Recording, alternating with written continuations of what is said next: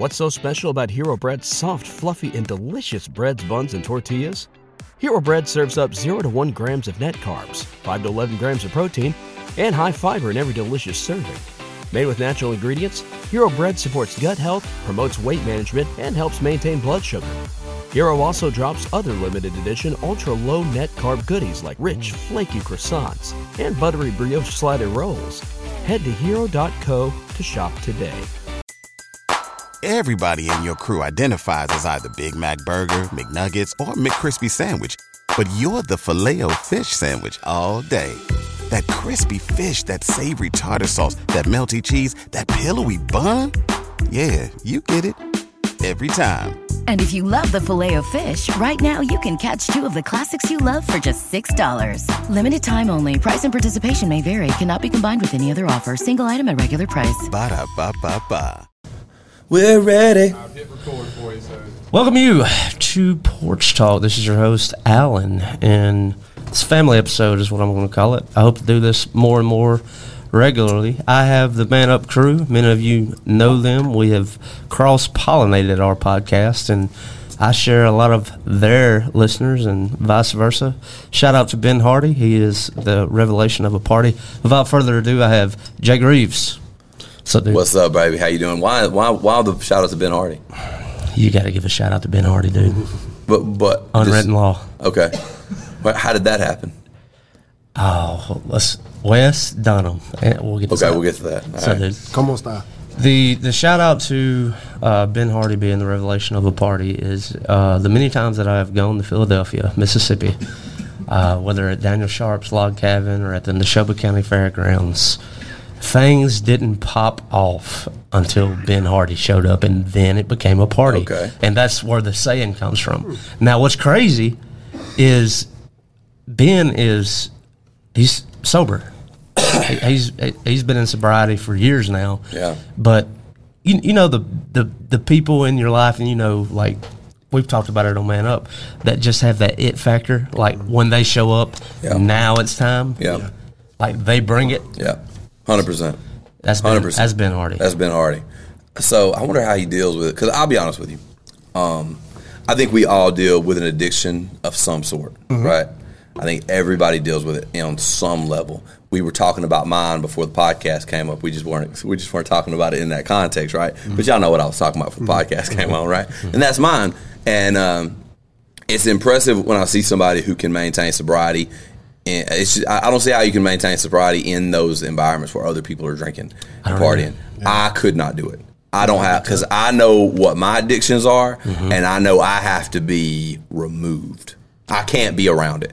I can't tempt myself at all. Now, part of that might be that I'm not walking my step. You know, I'm not doing the things I need to do to make sure, you know, to keep my mindset where it needs to be. I think that might be part of it. It takes an extreme amount of discipline, too, though. I mean, just unbelievable amounts of discipline. Yeah. You know what I mean? Like, okay, I don't, Coke is not my thing, okay? It's found. I smoke a little weed, We came from Ohio. but I don't really drink. I don't have a nicotine issue.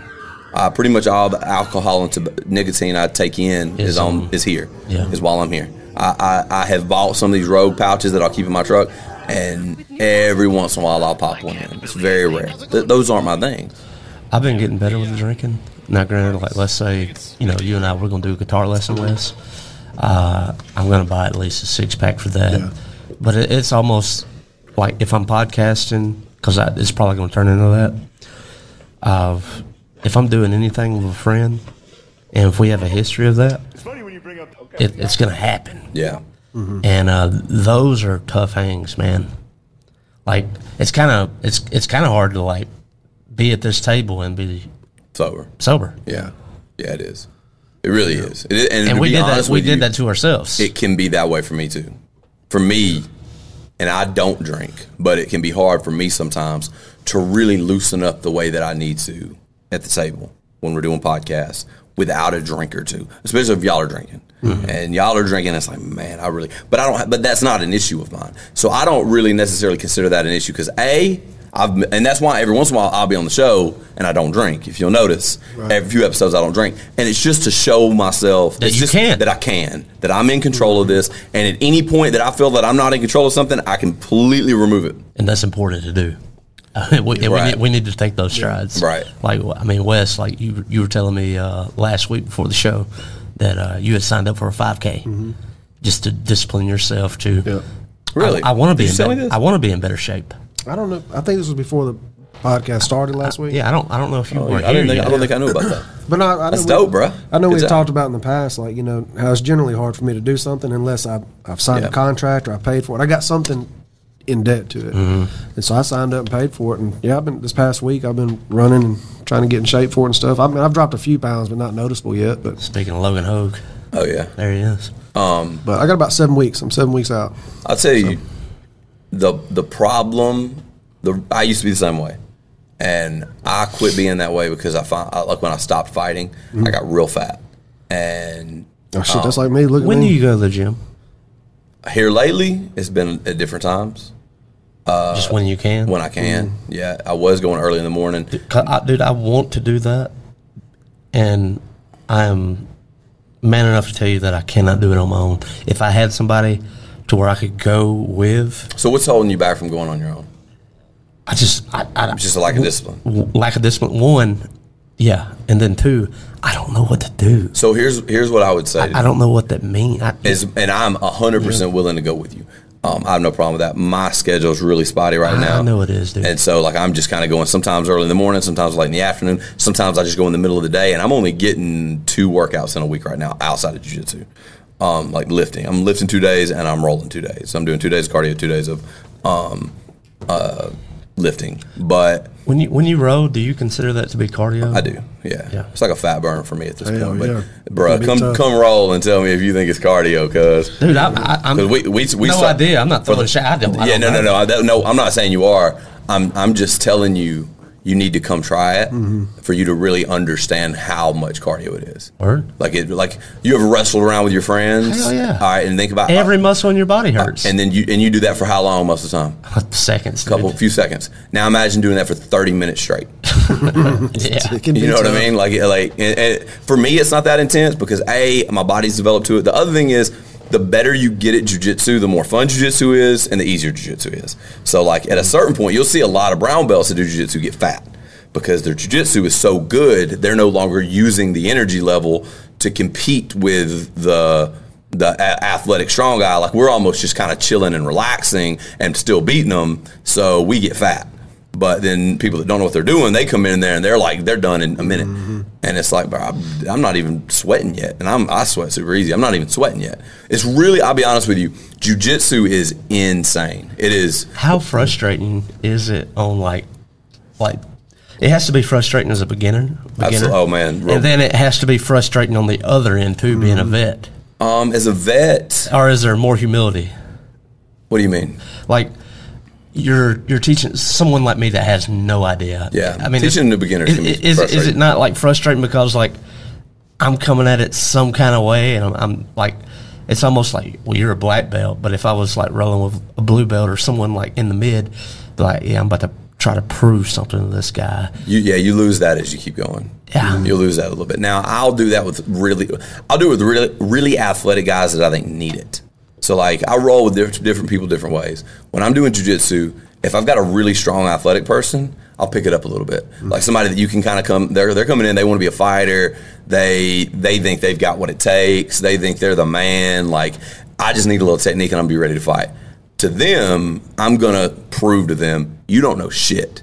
You don't know anything. What's up? Mo, you want to jump in on this? I mean, I think it's in your wheelhouse too. Yeah, for sure. But anyway, absolutely. sorry, dude. You don't want to jump in? He doesn't like talking. That's fine. There's a reason he's over there. He doesn't want to be over here. Yeah. But no, when I'm rolling with those guys, I pick it up and I'll kind of like, all right, show them something. My jiu-jitsu is a lot more high level than my striking, I think, and I have an easier time with that in jiu-jitsu. When I'm dealing with like somebody who's a little smaller or a woman or somebody who's, you can tell they don't, because jiu-jitsu is an equalizer. It takes the really confident and brings them down, and it takes the low and brings them up. And so it kind of brings everybody to the zen middle if you will. Maybe that's not the right way to say that. What do you think? I feel it, yeah. Kind of a zen middle. Like it brings you to this like middle ground of confidence of like the better you get at jiu-jitsu, the more you know you don't know, the more you are aware of your shortcomings. If you're somebody who's more athletic, and then if somebody who's not athletic and didn't believe in yourself, it gives you the power to believe in yourself. Something I'll say about that culture as an outsider looking in, but I somewhat feel like I'm in just because I hang out with y'all. Yeah, you're somebody around us. Is y'all's culture is like that to a T.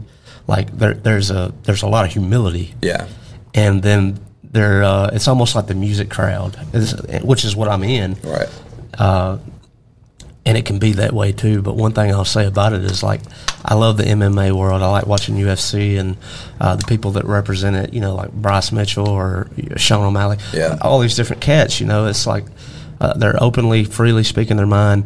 And the MMA world really breeds a person to be an individualist rather than a collectivist, and to trust and know their limits. It's the ultimate individualist sport. I mean, it's you versus the world. You by yourself in a locked cage with nobody in there with you, in a fight.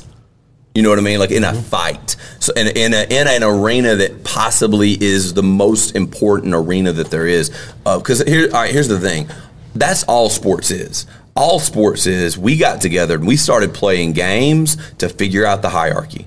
And then we made those games less and less dangerous as time went on. But essentially, your first games, what sports was us simulating fighting. Roman Empire. And we're going to kind of figure out, it goes back a lot further Gladiator. than that. Yeah, I mean, it goes back to the Grecians. Speaking of which, how often do y'all think about the Roman Empire? Have y'all seen that trend? I have seen that. I'm going to let y'all answer. I'll go ahead and tell you. About once a week. About once a week, I think about the Roman Empire. Have you not seen the TikTok trend, the Instagram trend, where girls go around and ask their husband or boyfriend, like, how often you think about how long do you think about the Roman Empire? I hadn't seen this. So just answer the question. Well, do you ever think about it? I guess every now and again, yeah, because when we was golfing yesterday, my brother was talking about gladiators and stuff.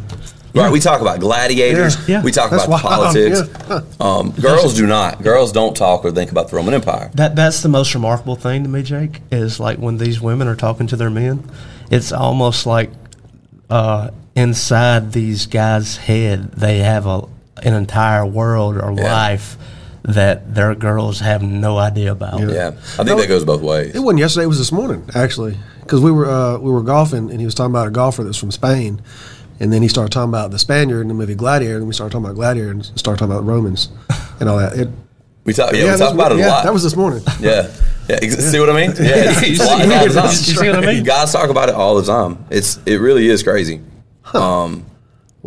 What brought that on? What fighting is, and how all other sports are really just now team sports, because of franchises and you know the way you've been able to center them around cities and make it like more local, have taken over. So like in one-on-one combat sports are no longer. Whereas back in the day, not that long ago, the biggest sport was boxing. That was what everybody was watching. Boxing. Nobody was really watching professional football at all. You know, nobody was really watching. I mean, there's a movie about when professional football, because it was way smaller than college just 50, 60 years ago. Mm-hmm. You know, and there's a movie kind of talking about that and kind of the development of this is with George Clooney. I don't know if y'all have seen it, but it's a pretty good movie.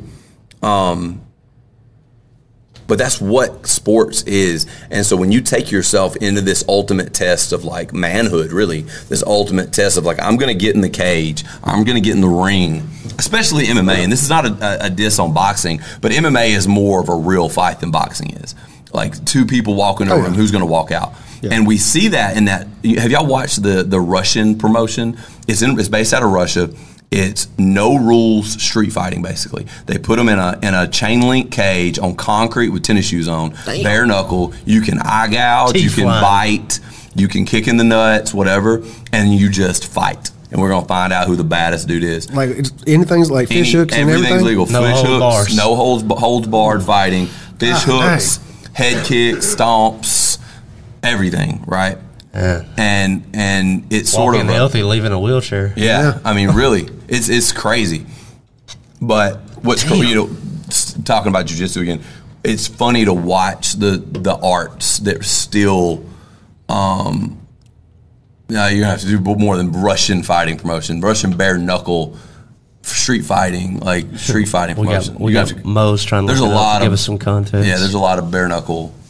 You looking this up. This is audio, so nobody at home can see it. I was watching the women's bare knuckle last night, the highlights, and it was like round 3, like toward the end, and you literally saw teeth flying. That was Britain Hart, and she destroyed that girl. Good Lord, she was just picking her apart. Yeah, some of them females throw down now, dude.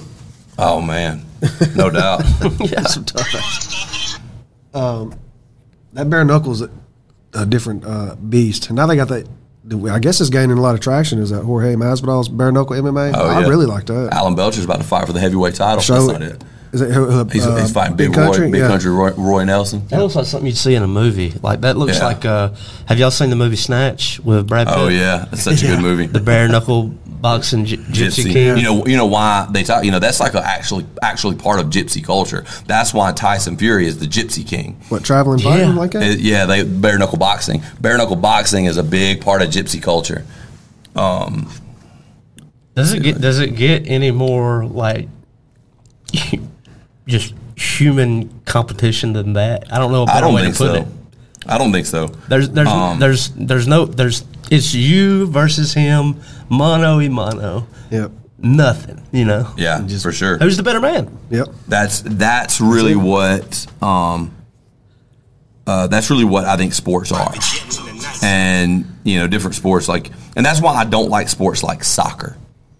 I don't like sports like soccer because it's for communists. It's for communism, communists, and the reason why communists like it so much is there's no relation to the men on the field of whether they can kick my ass or not.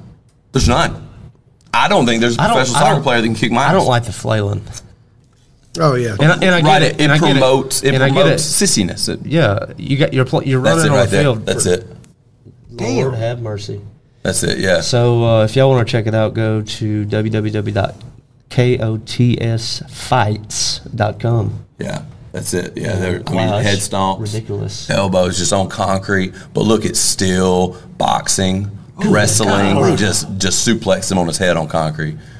So if it's no holds bars, how do they determine who wins? The ref will still stop the fight. I'm sure it's like what Jake was saying. It's whoever walks out of that. Basically, when the ref sees that you're no longer able to defend yourself, that's it. Oh gosh! And that's where it really changed. MMA, no strikes to the back of the head, and no knees or kicks to the head of a grounded opponent are the 2 rules, in my opinion. Everybody talks about the groin strikes and stuff. I'm not saying that doesn't play a factor.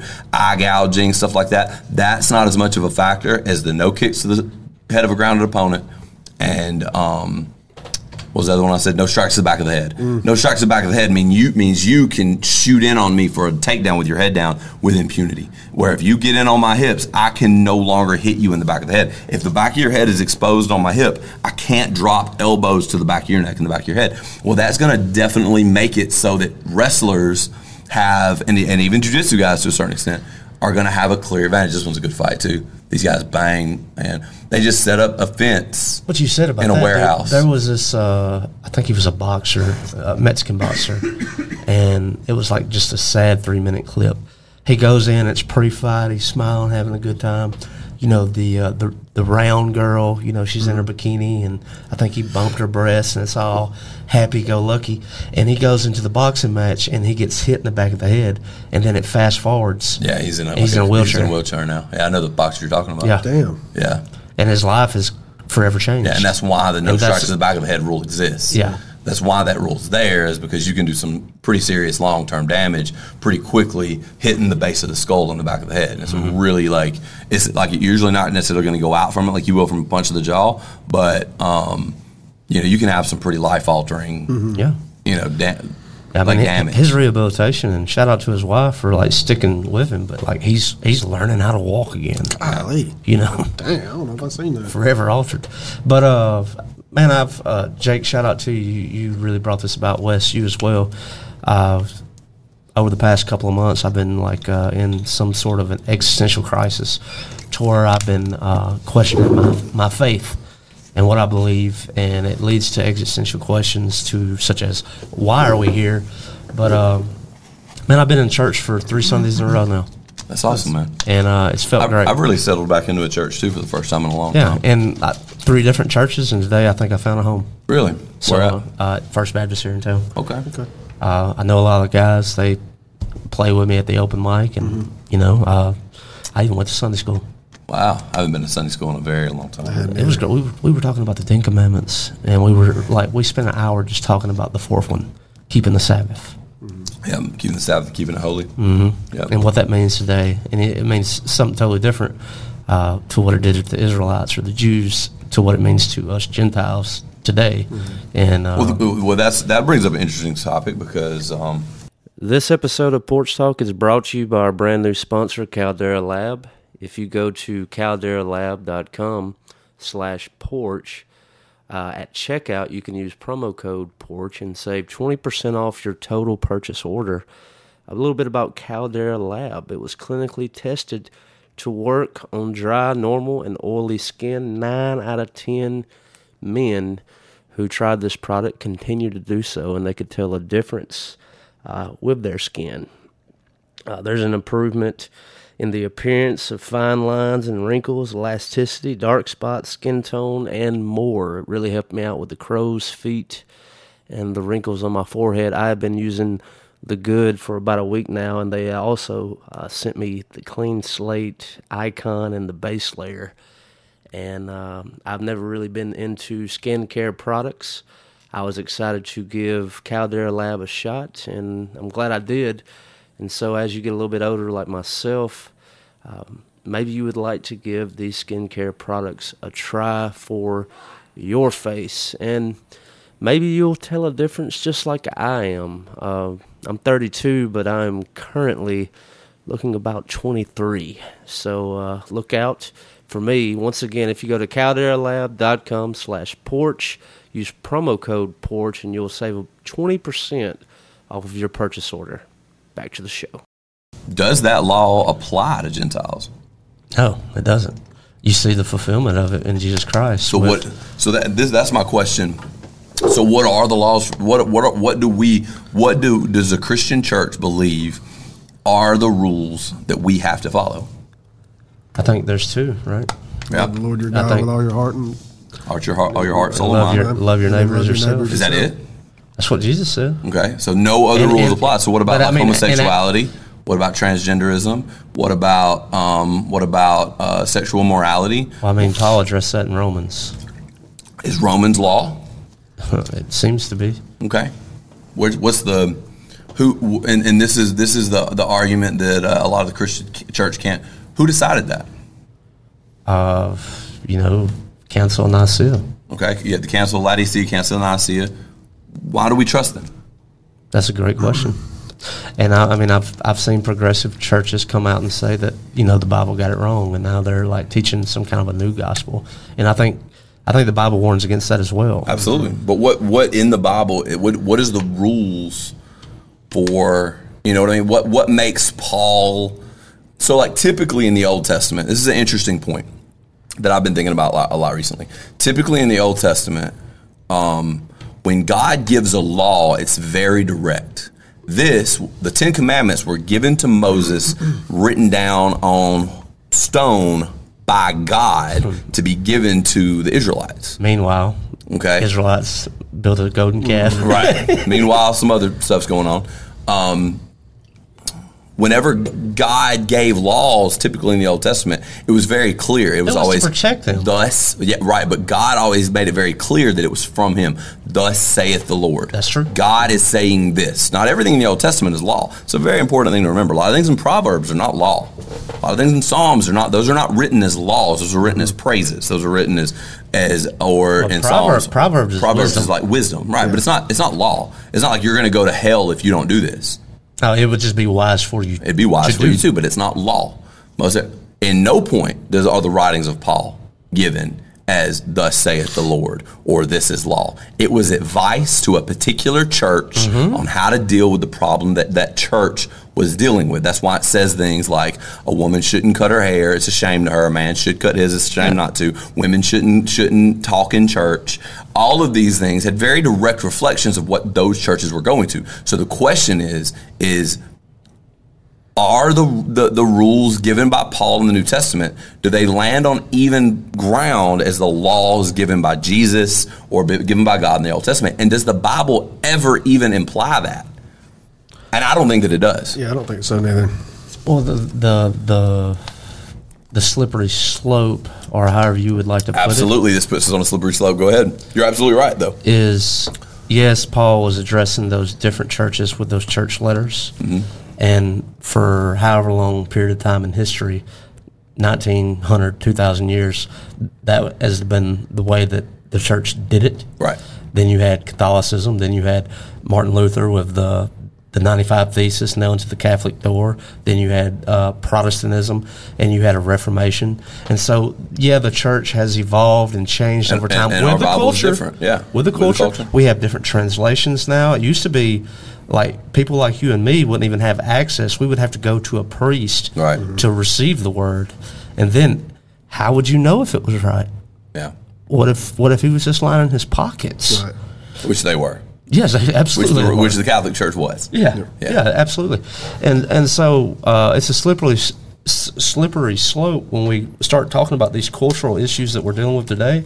And the only thing I would ask, I don't have an answer, but are we better for it with the things that we have now allowed, or are we worse off? Because Joe Rogan clip I watched, it was like a 1.5-minute clip, and Joe was making a point to his guests that there is no book in existence that tells a person how to live a good life. And I was like, who's going to tell him? There is a book with such things.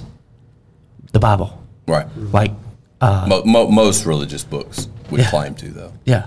But the Quran would also claim to. Sure. I mean, the Quran would do that as well.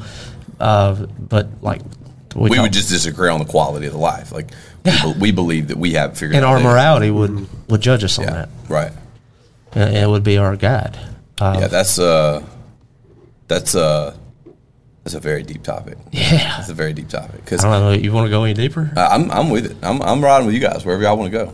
You know, to the question that you asked before, and I've given this a lot of thought, because the thing about it is, I think that it's really arrogant to assume as Christians that we have it all figured out, because we're talking about literally an infinite being that is the author of infinity on potentially an infinite number of levels. So we have the ability to perceive the world in 4 dimensions, right?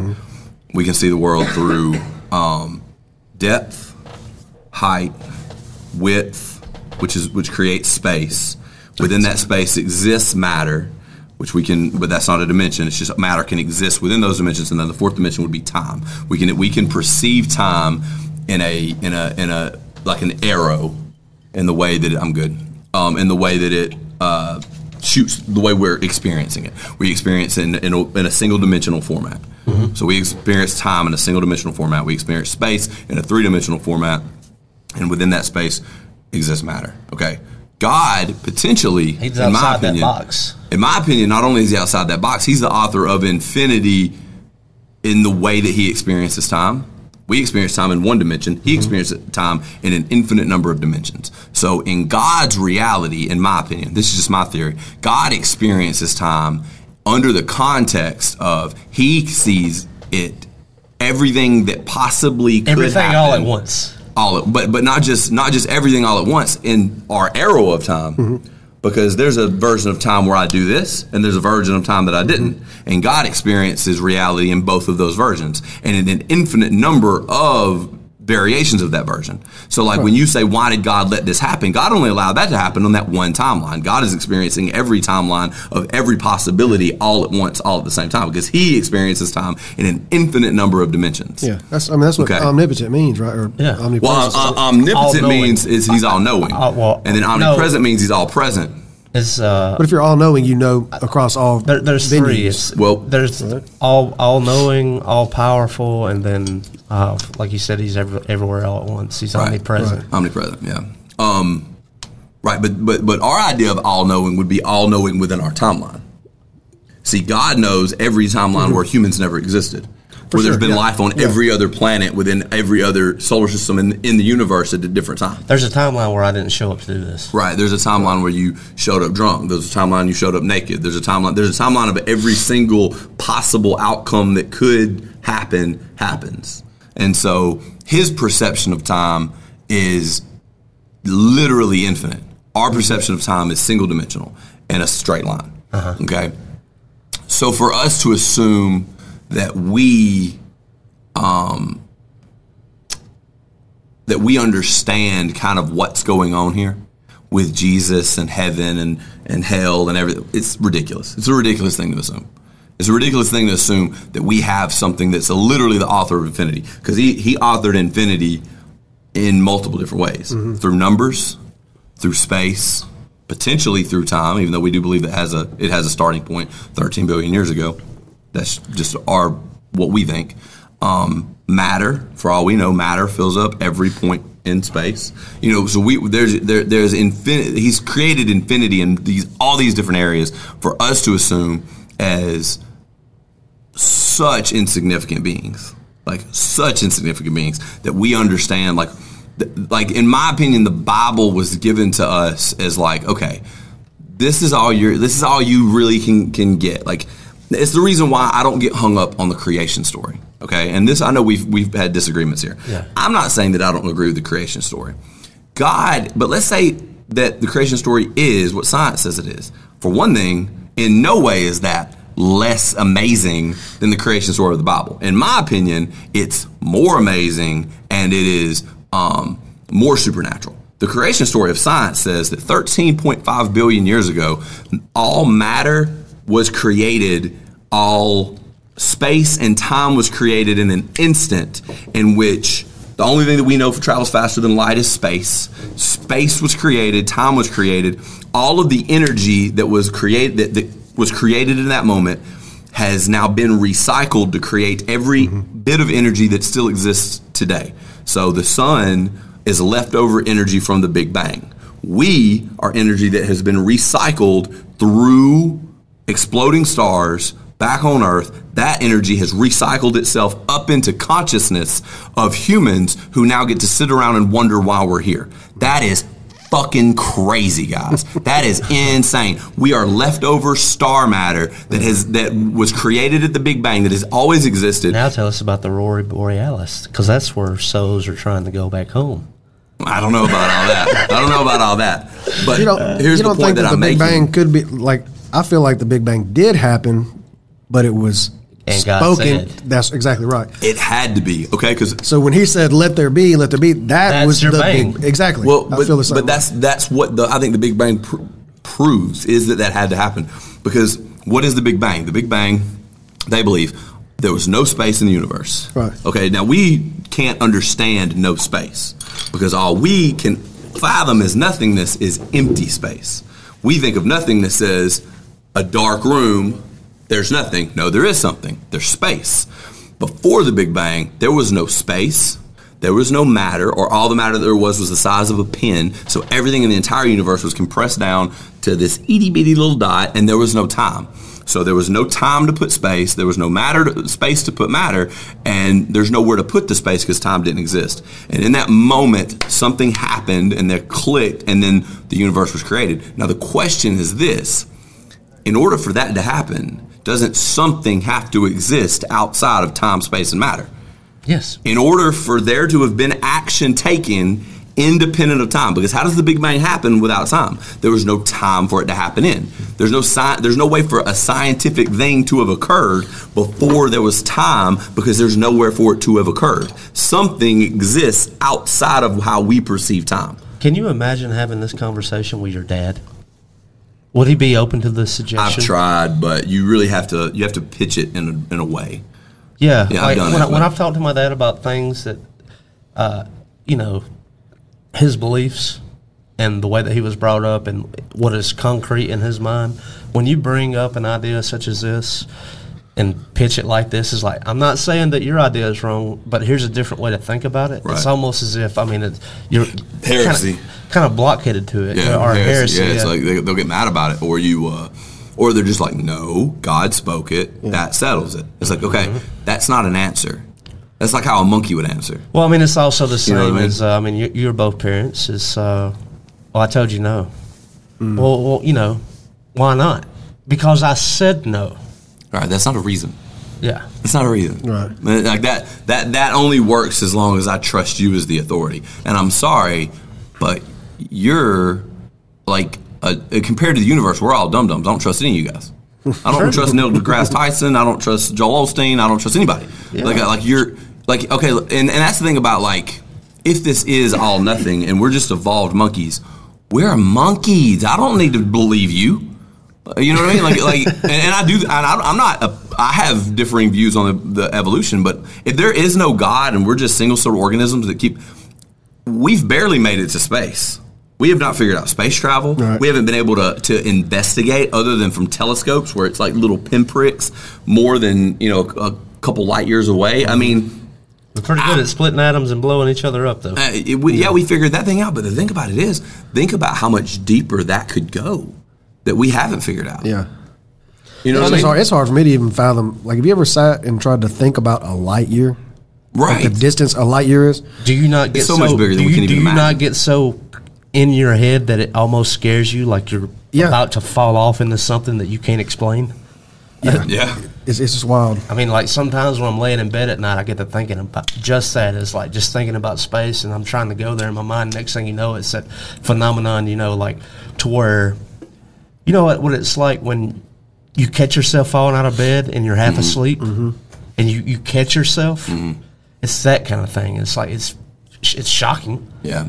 And it kind of pulls. To us, Montana's big. Yeah. Like to us, Texas is big. Yeah. We go to Montana and we look at the big open skies of Montana. It's like, wow, look how big it is. That's as big as we can imagine. Truthfully, that's as big as we can comprehend. Okay. Yeah. And in terms of that is literally an atom in comparison to the universe. Sure. Yeah. It's just as small. It's nothing. Yeah. It's literally the definition of nothingness. It is the smallest of the smallest of the smallest thing that exists in this universe. It's as big as we can comprehend. We are living on an atom, basically. Like the whole world is bigger than we can actually comprehend. The earth is too big for us to comprehend. The ocean, the amount of water in the ocean is too big for us to comprehend. We talk about it all the time, like just the word infinite, but you ever see, you can't comprehend what infinite really is. Right. But we throw it around like, oh, it's infinity this, infinity that. But if you sit and think, that'll blow your mind. So the reason why I don't get caught up on the creation story is because if God was writing a book 4,500 years ago, 3,000 years ago. Well, the creation story was also backwritten because it wasn't ascribed. Right, it was written in the days of Moses, right, which would have been 3,000 years ago. Right, exactly. And how many generations passed before he recorded that? Right. Yeah, right. And the reason I don't get hung up on is, okay, let's say God wrote it with his own hand. I think that our concept of lying, like God can't tell a lie, I think our concept of lying is a little off. We think anytime you say something that isn't 100% true, that's a lie, okay? But we all go home and tell our kids Santa's real. Am I going to go to hell for telling my kids Santa's real? Does God see that as a sin? Santa isn't real. Okay, I don't know if y'all know this. What the hell? That's your parents who are dropping those presents off in the morning. Okay, are your parents going to go to hell? What I bought those cookies for? If they did that, is that a sin? No. Well, then it's not a lie, then, right? It's not. If it's not a sin, ain't that what we do to ourselves? Is we call it a white lie? Right. Well, I think that white lies are a real thing. I think that there are things that we say sometimes that aren't true for the better of the person that we're telling it to. Think about a joke. How many times have you been to a comedy show and this comedian is laying out a bit? Do you ever ask yourself, did this really happen? Did it actually happen? Probably not. No. Or some version of it might have happened. Yeah.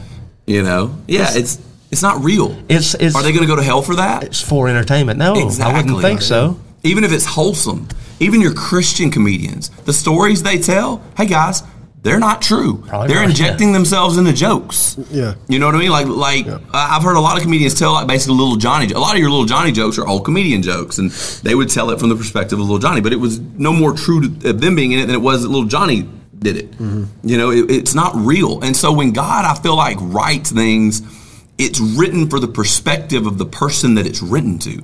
And so to expect an all-knowing, infinite being to tell us in real time. Imagine if they were like, okay, here's what happened, guys.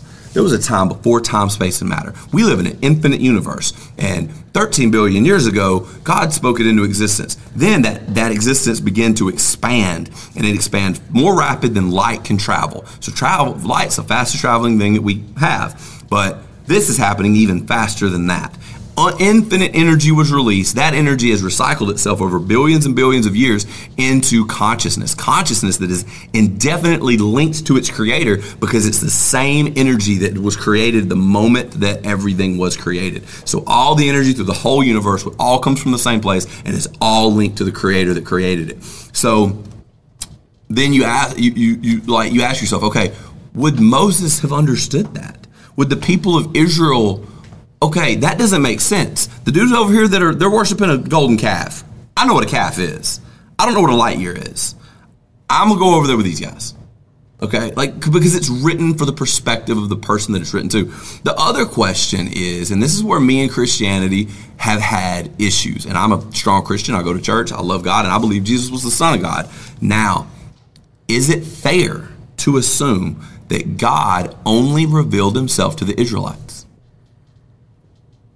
Are all monotheistic religions that are not Israelite, are they all like false teachings? Is there elements of truth in them? Because I would offer something more to the table, because it used to not be that way.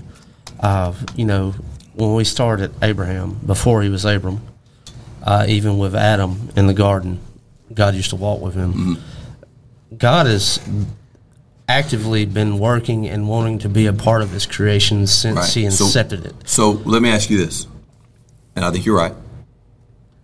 What religion was Abraham? There's never a point in the Old Testament that it talks about Abraham finding God. And there's never a point in the Old Testament where Abraham is converted from a false religion. Abraham was worshiping God along with the people of his time. We would call him a pagan. But would we? There was never a time that he converted.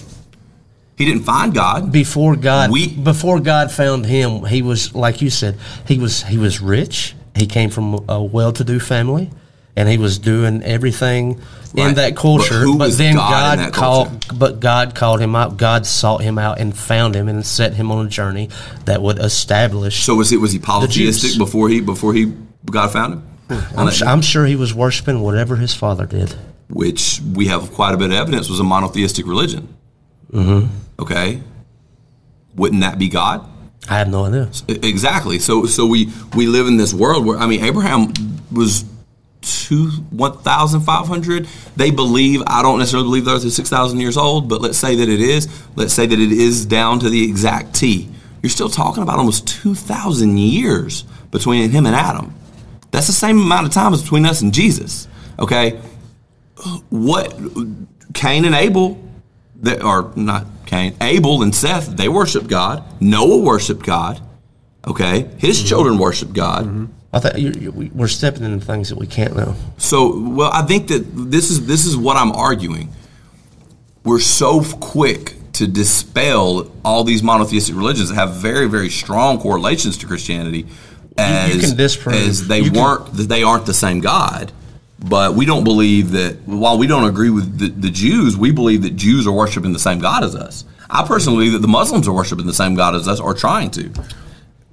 It comes from the same place. You got the split lineage between. And it goes. They're all Abrahamic faiths. Right. And it goes to show you where like we believe that the split is at Jesus, like because we believe that what made the monotheistic religion of Judaism special as Christians, and there's quite a bit of evidence. That's the only thing that sets us apart. That's what sets them apart is they are called to be the people that produce the Messiah that's going to save and turn everyone to the one true God. Mm-hmm.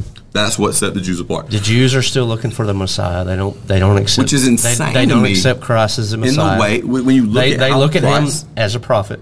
But when you look at how he fulfilled the prophecy of the Messiah, mm-hmm. He fulfilled them. He fulfilled every single part of the prophecy. Well, I mean, it goes, when you look at the New Testament, whether it's Matthew, Mark, Luke, and John, when he's talking to the Pharisees and Sadducees and all the teachers of the law. It's a really religious episode.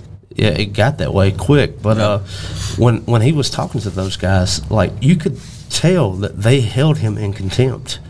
And everything that he was doing up to his resurrection, or his death on the cross and resurrection, they were still in disbelief. Even when the temple, the veil was torn, and like, do you hear that record? I think it was recorded in John to where like there were people who were recorded dead.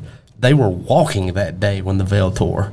Like there's a fairly miraculous thing going on here, but they still dismiss it. Just all the miracles in general. I mean, well, and there, what the skeptic would say is that a lot of those tales are exaggerated or untrue. Well, sure. I mean, we like to tell a tall tale. That would be a lot of people believe that Jesus, in the way that we study him, never actually existed. Like there was a person that existed at that time, but a lot of the writings were written after the fact.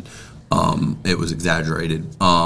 There is quite a bit of evidence, though, that Jesus did exist, and that. Oh, for sure. Even in the Islamic religion, they speak about him in the Quran. He's a prophet. Yeah. But I was just saying, he's not make believe. They record, and this is what. So the origins of Islam was in Mecca, when the Jews were coming down and trading. Mecca was a hub, and they had that big black stone. Right, they still got the Wailing Wall there, right? Mm-hmm. Don't Islamic and Christian faith still meet there? That's true. Yeah.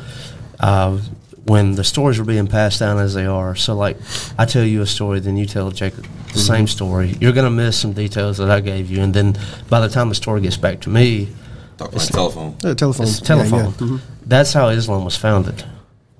And so, like when you read the Quran, like. They record Martha as being the mother of Jesus. You see what I'm saying? Martha is in the story. Mm-hmm. She was a friend of his, not his mother. That was Mary. Mm-hmm. And so, like, you kind of see, like, the Quran and Islam being a game of telephone, but I do not disagree with you to where, all these religions that are of the Abrahamic faith, and I think they are aiming towards the singular God that I believe to be real. Just because I'm a Christian, I would say that. I don't think that's a good reason, but go ahead. I think there's probably better reasons to give other than just because I'm a Christian. I mean, why do you believe? Like, well, I guess the question you have to ask yourself then is like, why are you a Christian? Well, that was actually going to be my next question. Like for all of us here at this table, is why do we go to church and why do we hold these things to be true and why are we? Well, not me. I don't have kids, but why are you bringing your kids to this? You want to go first? This episode of Porch Talk is also sponsored by Manscaped. You can go to manscaped.com and at checkout use promo code Porch Talk, all one word. Porch Talk, all one word. Receive 20% off your total purchase order and get free shipping. Manscaped sent me the Performance Package 4.0. That comes with their beard trimmer, the Weed Whacker, which is for those unsightly ear and nose hairs, and then the Lawnmower, which is for you downstairs. It also comes with the Crop Preserver and the Crop Reviver. That is for your genitalia. They're boys. It'll keep you from if you're ever been to the South in the summer, you know a little bit about how it feels down there, and those two wonderful products will help you feeling cool and keep you smelling good so you don't smell like a foot. So go to manscaped.com, and if they are the leading company when it comes to men's grooming, the Performance Package comes with the most comfortable pair of underwear I've ever owned. So if you have never given Manscaped a try, I highly recommend them. You can go to manscaped.com, use Porch Talk as your promo code at checkout, receive 20% off your total purchase order. And, man, just look at my beard. If that says anything about them, should say it all. I got the best beard around, no doubt about it. Now, back to the show. Yeah, I can. Not only I wasn't introduced to it just out of the blue. I was raised in a Christian household, you know. Mm-hmm. But just over the years, you know, growing up that way and then seeing it for myself and reading into it myself, I believe it. You know, I see it to be right. I know everybody says you've experienced some supernatural stuff, but I have, and I feel it's ultimately related to, you know, Christianity. And, you know, I prayed deeply about things, and things happen, things don't happen, but I don't know. I believe that. I believe that Jesus came. I believe He is the Son of God. Right? Yeah. Why? I believe there's one true God. I believe that Jesus is the Son of God, and He came back and died for our sins. I feel that way. I believe it. Amen. I believe it in my heart. So it's not like I'm just saying, man, I want to do this because I think it's the right way. No, I feel it. I feel like it is. Could you imagine leading your family in any other way? No. I could imagine it. I'm not saying I would do it, but I could imagine it. Yeah, I guess if you say, could I imagine? Yeah, I could, but I'm not going to. Not like I said, I believe in my heart. I feel this is the right way for me and my family. That's one thing that I think about is if I was anywhere else in the world, you would have been raised in a different belief system. A different culture, different belief system. And, like, man, that's... Because I've been to those countries to where it's not Christian, you know? And the way that... And they view their religion in the same manner that you view Christianity. Yeah, and they had the way that they view the world and the way that they view people is from a different lens that I do. And, you know, I think we were beginning to see a decline in Christian culture in America, and I think that's why we are in some kind of a weird hellscape, for lack of a better word, for the hell that we're in right now. With, I mean, you brought it up, like, I mean, we don't even know what the fuck a woman is anymore. Right. Well, and so I have a little different answer to that question than I think most people do. So the question is, how did I come to this? And what that comes to for me is I've got two separate answers. Okay. So the first one is I spent a lot of time researching science, and I really want to know the scientific reason behind things. And okay, what does science say? And okay, this, and you're just trying to like figure out what do I really believe. And this is what I came to. I came to, if there isn't a God, okay, that's the first thing. If there isn't a God, because that's the first question you have to ask. Before, am I a Christian, is there a God? Okay, if there isn't a God, morality is totally subjective. It's no better for me to feed the hungry than it is for me to rape a child. Reality is completely subjective. There is no right or wrong. There is no truth. There is no lie. There is no such thing as reality. So, if that is the case, if it is no better for me to feed the hungry than it is to kill someone, if those were the same action, the only difference is what direction does it point civilization? Because essentially that's what laws and religious contexts are. It's the direction in which you want to point the reality of the future, the direction in which you want your family to live, you want the future generation to uphold. You're seeing that breakdown. I hate to interrupt you. And no, you are seeing that breakdown. But if it is subjective, then that's neither good nor bad on an objective level. If that's true, then the direction I want the world to go can be completely selfish. Mm-hmm. Okay, well, for me, I would rather keep things the way that my grandparents and great-grandparents had them.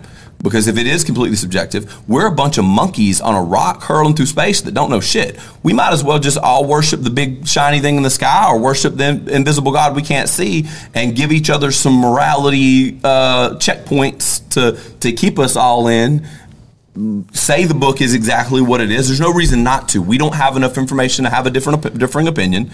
Everything's subjective, and selfishly, I like the way things have been done over the last 100 years. I want to make my ancestors proud selfishly, I want this to be the world that I grow into. So now let's come back to the original point. So if they're right and there isn't a God, it does not change my worldview at all, because then everything is subjective. What you think or want to do is subjective. Us continuing to get better scientifically being a good thing is subjective. I would say it's a bad thing. I want to keep things about right where they're at. Or honestly, let's go back 50 years. For me, like I just think that we have too much technology. I think we're too far ahead. I think life's a little too easy for us. So really, I don't like the reality that we live in. I don't want to live in a world we can't figure out what a woman is. I think young people now are uglier than they used to be because they have weird hairdos. Girls are trying to look like boys. Boys are trying to look more like girls. Everybody sucks.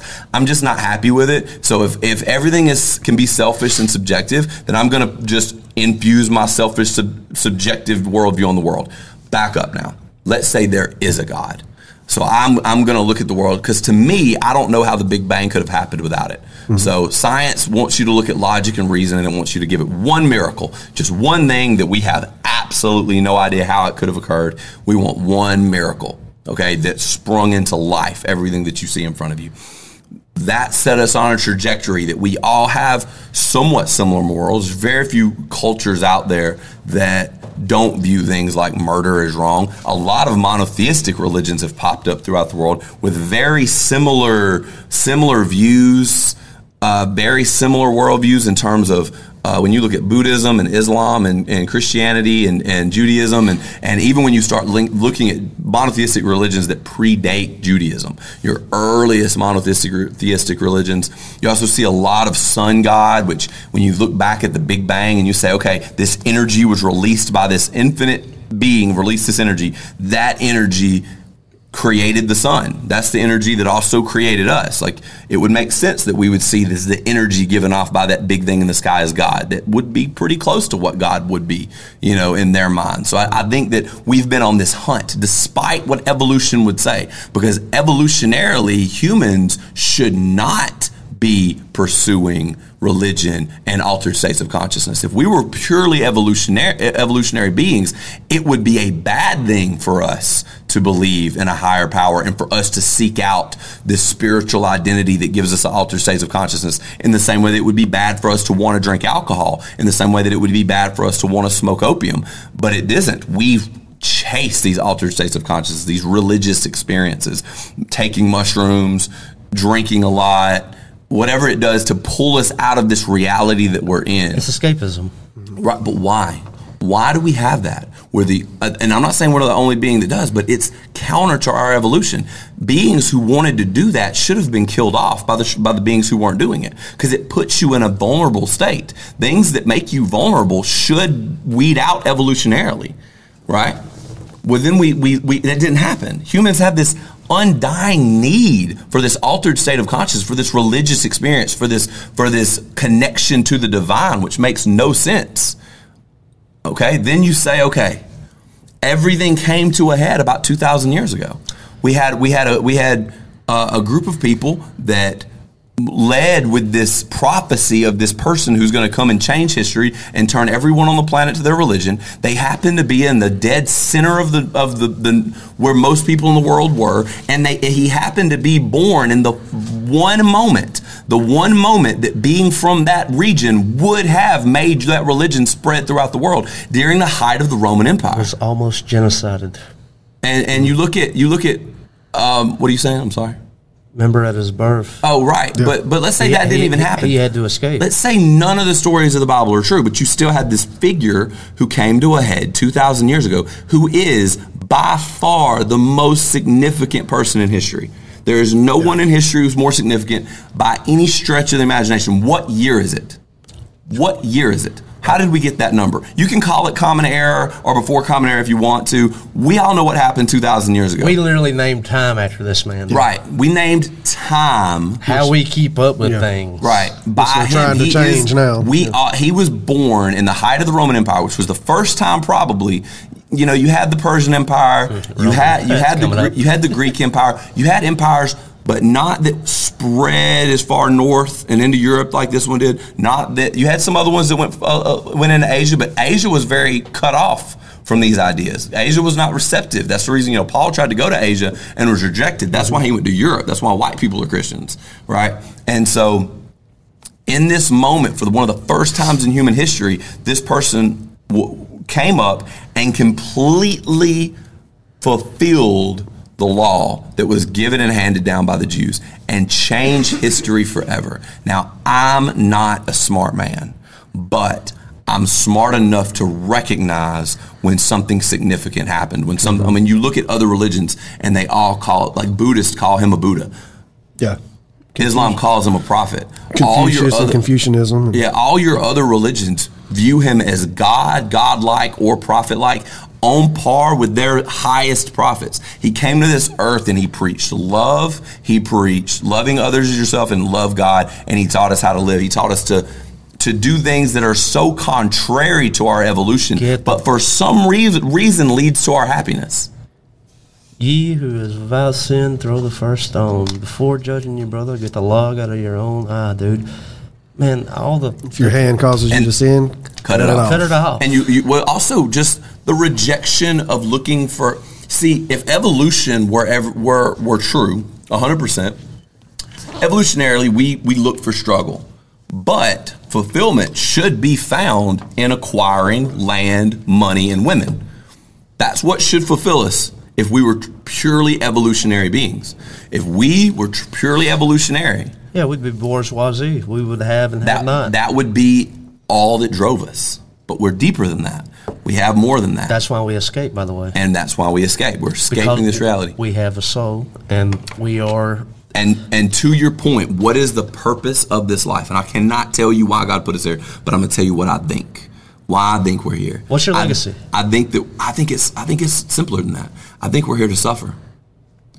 I think the purpose of life is to find happiness and to find God in suffering. I think it is the purpose of having a truly free-willed being be put into a horrible environment and learn to find, as a soul who doesn't feel like it belongs here, that God's enough.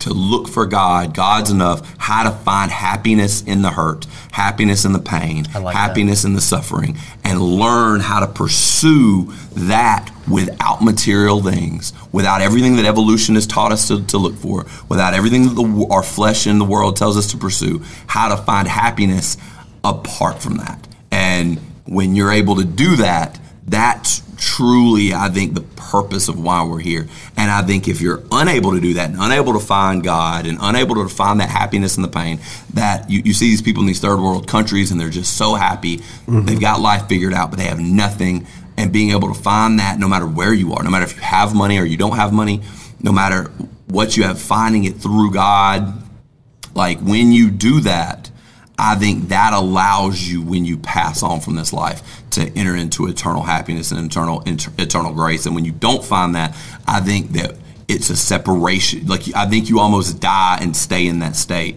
Like I think you have a limited time to find it, in a way, if that makes sense. I think our consciousness has a limited time to find, because it's a lifelong endeavor. Mm-hmm. It's almost like it's teaching you like tools and tactics for the next step. Right. Patience, tools, tactics, how to be calm in the storm. The fruits of the Spirit. How to love, joy, peace, patience, kindness, goodness, faithfulness, gentleness. And the older I get, the more I find myself, like when I begin to take those on and start mastering them, so to speak, is like in the midst of a storm, I can have peace. Right.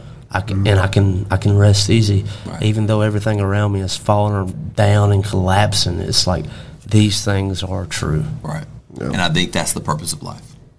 I think that's why we're here.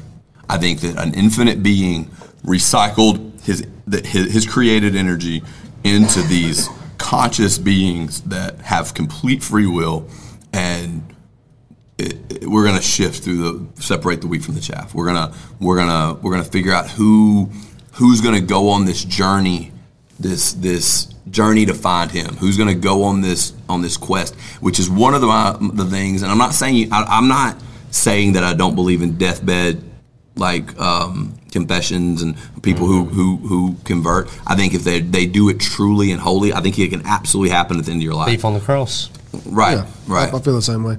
But I also think that it's a really sad thing to see someone who doesn't get it. Wasted their whole life. Right. Like, and just, and well, miss. You just wasted your earthly life. Right. But if you gained an eternal life, then. Yeah, but since we store up riches in heaven, and so when you get you won't there, have anything. You may get, but at least you get to spend it on the. I think heaven is going to be a lot different. Than what people think. Oh, nobody. I think knows. it's going to be a lot different. I don't think it's going to be mansions, and I'm not saying it's not going to be. I don't think it's just going to be mansions and streets of gold. I think it's going to be. I think at times it's going to be stressful. I think it's going to be. I think we're it says primed for. Somewhere we're going to continue to work. And we're going to have. And it says we're going to be rulers. Yeah. At one point, I don't remember exactly where, so don't quote me on that. But it definitely, I think that we're being primed and taught for what's coming next. And I think one of the most important things that we're being taught is long suffering, patience, love, gentleness, self-control, like how to be able to say no. And that's why I don't think addicts, like I don't think addicts are necessarily going to go to hell. That's not at all what I'm saying. I think they almost are the accumulation of that process of that, like, because you see people, when you overcome addiction, you don't come back, like, you have to become a better person to be able to do it. Alcoholics Anonymous will tell you that you're always an alcoholic.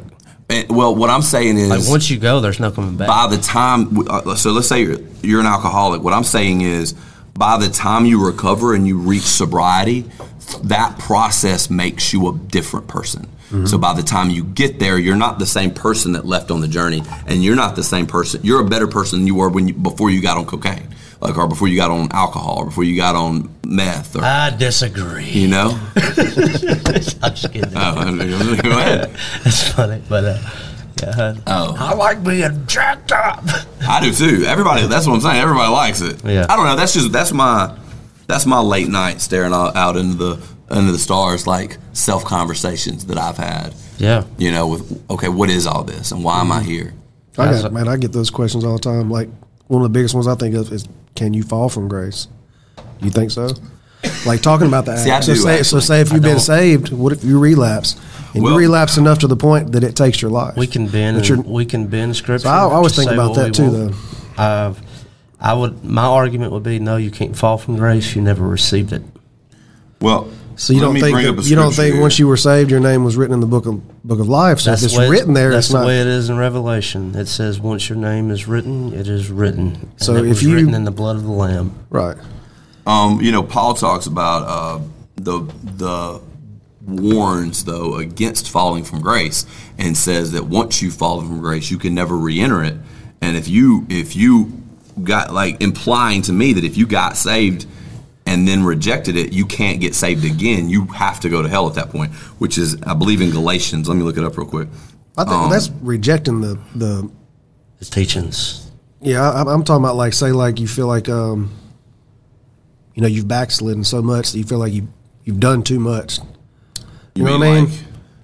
Like, does that make sense? Like, before salvation? No. He's saying that you could be found, but you backslid, and then you say you just go through a rough patch in your life, and then you're doing. That's not the same thing. So, I don't think.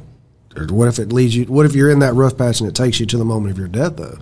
But you were saved earlier in your life. Your name was written in the Lamb's Book of Life. That's the way I perceive it. Is it taken out?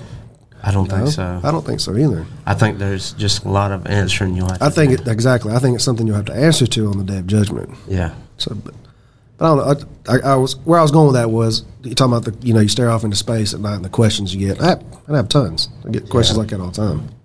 Did you find what you was looking for, Jake? No. Well, dude, let's put a pin right there. Let's pick this up and do it again. Sure. Cool, Jake? I'm done. Yeah, sure. Anything else? Galatians 5:4 is the scripture I'm looking for. Or Galatians 5, Christ has become no effect unto you whatsoever. Or it talks about ye are severed from Christ. But we can put a pin in it and I'll bring it up at a different time. Maybe I'll bring the computer. We'll go live next time. Maybe we can have some people like chime in. I bet a lot of people have a lot of thoughts about this kind of thing. For sure.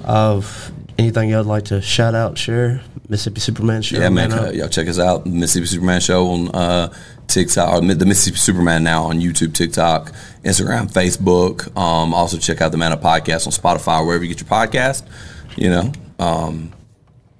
It's been a pleasure, man. I've enjoyed. I always enjoy coming on your show and going on other people's show because I feel I can speak a little more freely. Mm-hmm. I'm not trying to. You're a different animal here, man. Yeah, when I get to be on someone else's show, I get to loosen up a little bit more. That's how I feel when I come on yours. Yeah, that's how I feel. So thanks for having me on, brother. Yeah, man. Wes, anything? No, man. I appreciate it. I enjoyed it. That was good.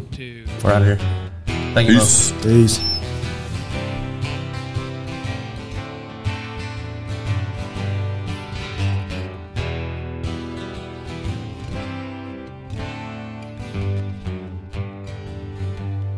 Tattoo Steve, he works down on the dock,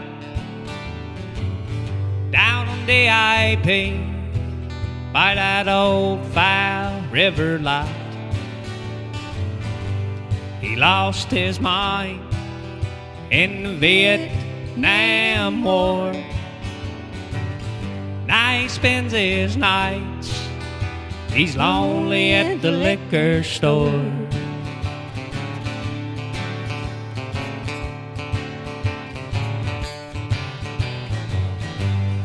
Mary Lou Wilson, that's where I buy my weed. Preacher and a pilgrim, and they're living in an old RV. Right behind old Bodene's, down by the Quickie Mart on DIP.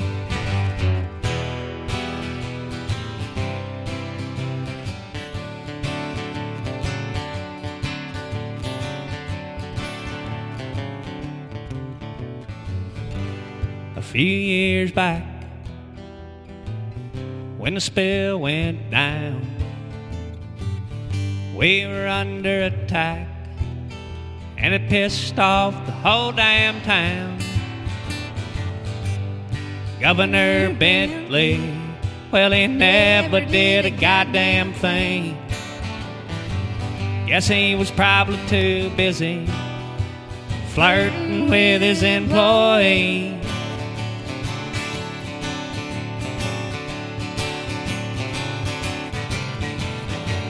Now we got deformed fish, yes, and three-eyed shrimp,